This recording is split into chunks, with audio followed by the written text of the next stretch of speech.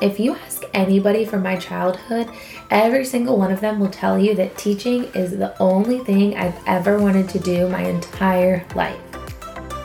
I've been a photographer for more than 10 years, and after quitting my career as an elementary school teacher, I decided I wanted to help other photographers just like you build the business of their dreams.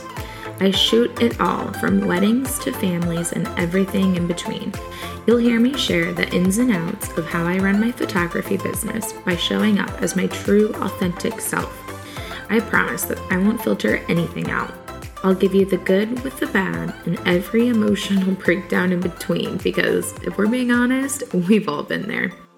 Hey there, I'm your host Ellie, your Spike Seltzer-loving lifestyle and portrait photographer, and now educator here in the low country of South Carolina, and you're listening to Outlast, the podcast for authentic and genuine photographers. So go ahead, grab yourself a drink, and let's get down to it. Hey guys, thank you for tuning in to another episode of Outlast, a podcast for authentic and genuine photographers. I am super excited to share with you guys that I've had a friend staying with us for about a week and a half, and she's down here on a work trip, and we have been having so much fun together. I've taken her to all of my favorite local restaurants, and I'm finally getting the chance to go out and explore Hilton Head like a tourist for the first time in the 10 years that I've lived here. Something else that I've been working super hard at is to get this beach photography course ready for you. There are so many things that go into developing a course, and I have been hustling, and I am so excited to release it just before summer starts, so that you have it in time, so that you can learn how to take awesome beach pictures for yourselves. As a thank you for tuning into this episode, I want to share a freebie with you. If you find yourself totally overwhelmed with your workload, you should consider outsourcing it. I know that this has kind of become a buzzword lately, and a lot of people don't know what it means, or they think they can't afford it, but I have created a freebie with 4 things in my business that I let other people handle. I know, a shocker because I'm such a control freak, but I do this so that I can give myself more time. All outsourcing is it's when you delegate tasks to someone else or find ways to streamline things so that you aren't stressed to the max.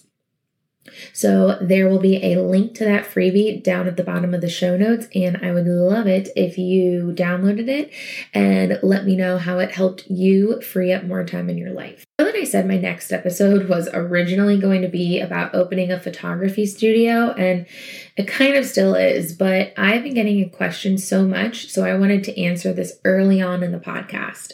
So this episode will tie into my next one, unless I change my mind again, about owning your crap and being proud of yourself. This episode today is for all the teachers out there who feel stuck, or anyone else who might feel stuck in a job that's just sucking the life out of them. If you ask anybody from my childhood, every single one of them will tell you that teaching is the only thing I've ever wanted to do my entire life. I had this whole 10-year plan about opening up my own in-home Montessori preschool, and I was already shopping around for the furniture that would go inside it when I was 13 years old. I had goals from a young age, okay? Fast forward to my 20s when I finally graduated college and my dream of becoming a teacher came true. Only it wasn't as much as it was cracked up to be. Teaching is a tireless and almost thankless job. Sure, you see those posts from the occasional parent that talks about how much they appreciate the teachers of the world, and everybody chimes in and comments saying that they couldn't possibly do what teachers do every day. It doesn't really make a teacher feel any better. At least it didn't for me anyway.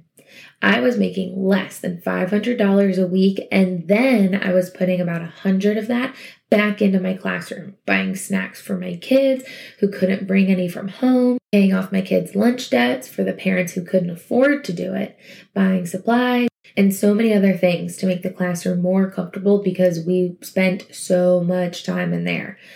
I just couldn't keep it up anymore. And if you want to learn more about how I became a photographer at a young age, I'm going to link that blog post in the show notes. So the first reason that I knew it was time for me to quit teaching is because my mental health was declining, and it was declining fast.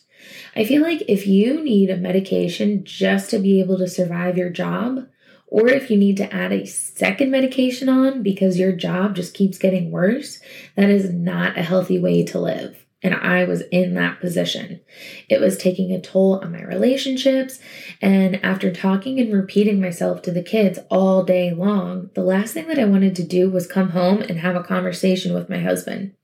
I'm really thankful for him being so understanding and sticking it out with me because it was hard. I kind of joke that I had 2 first days as a full-time photographer. My first day was the last day of school when I was my last day of being a teacher.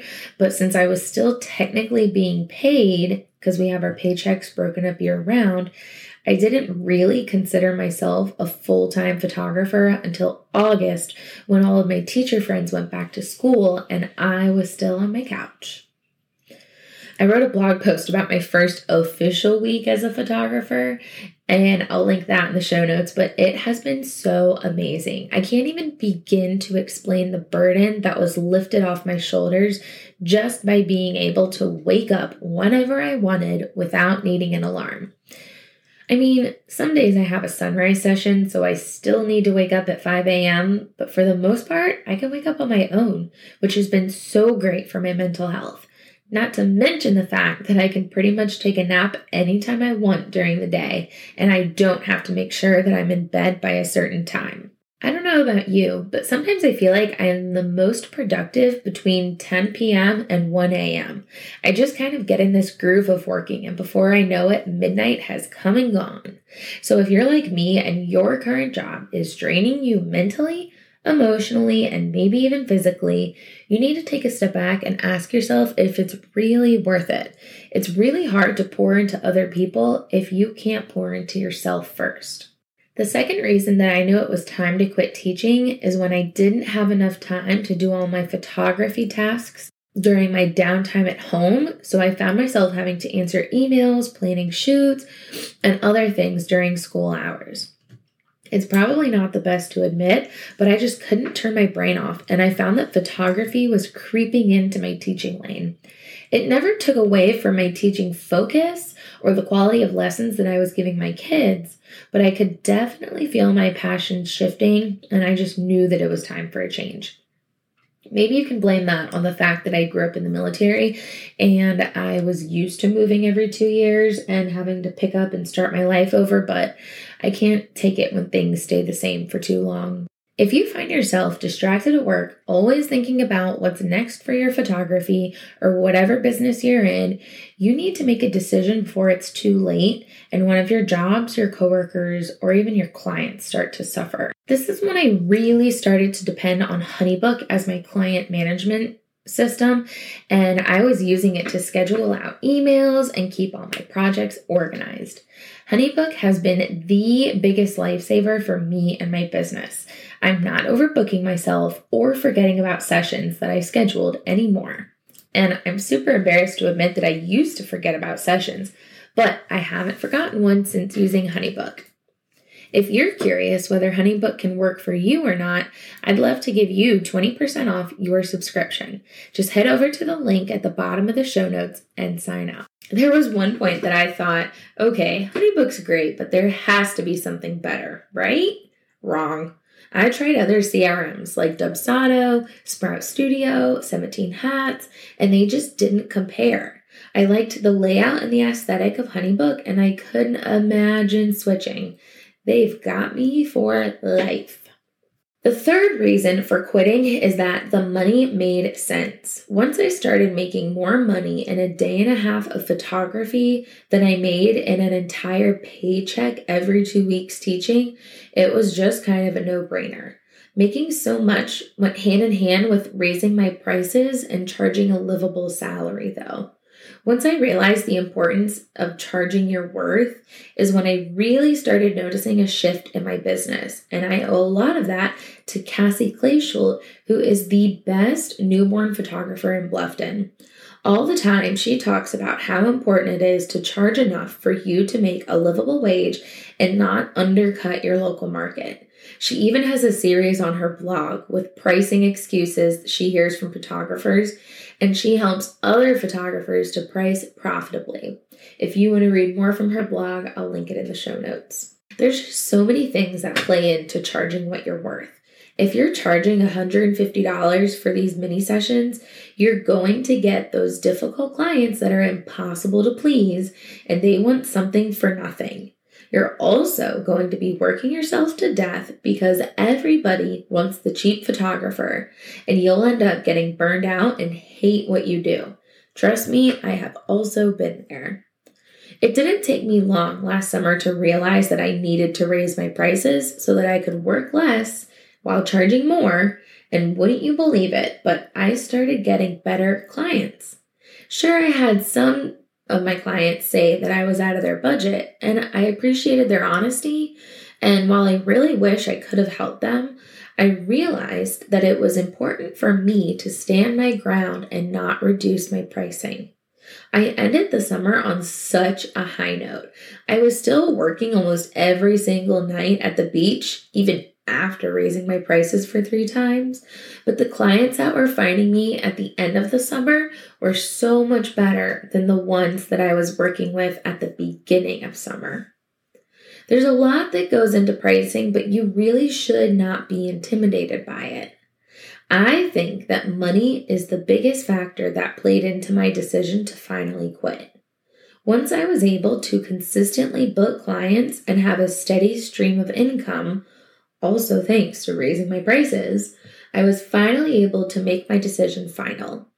If you aren't sure whether you can confidently replace and hopefully improve your current income before quitting the job that you're in, you might want to pump the brakes until you're sure. It does take a bit of budgeting and being able to stretch your income from your good months to cover your lack of income during the slow months, but with determination, I am sure you'll be able to get it. Whatever your holdback might be, I would recommend researching and asking other people in your industry to see if it's really as much of a problem as you think it is. Find people who have been in similar situations as you and find out what they did to get out of their situation.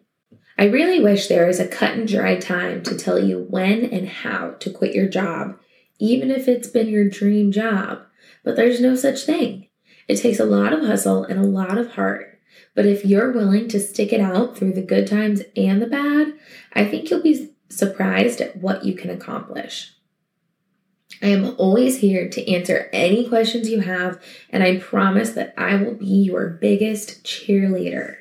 I just want to remind you to check out the outsourcing freebie at the bottom of the show notes to see how you can manage your life better.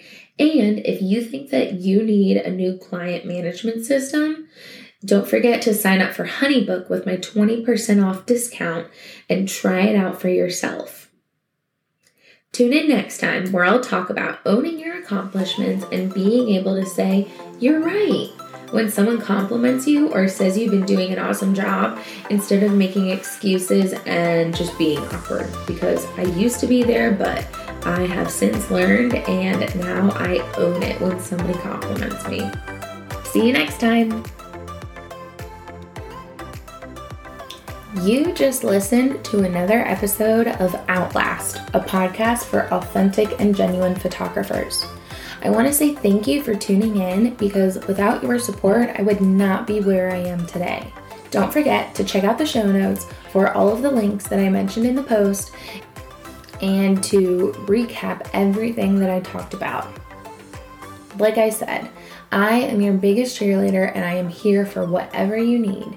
Don't be afraid to email me or DM me and reach out with any of your questions. I'm here for you. I know that you can be an amazing photographer too.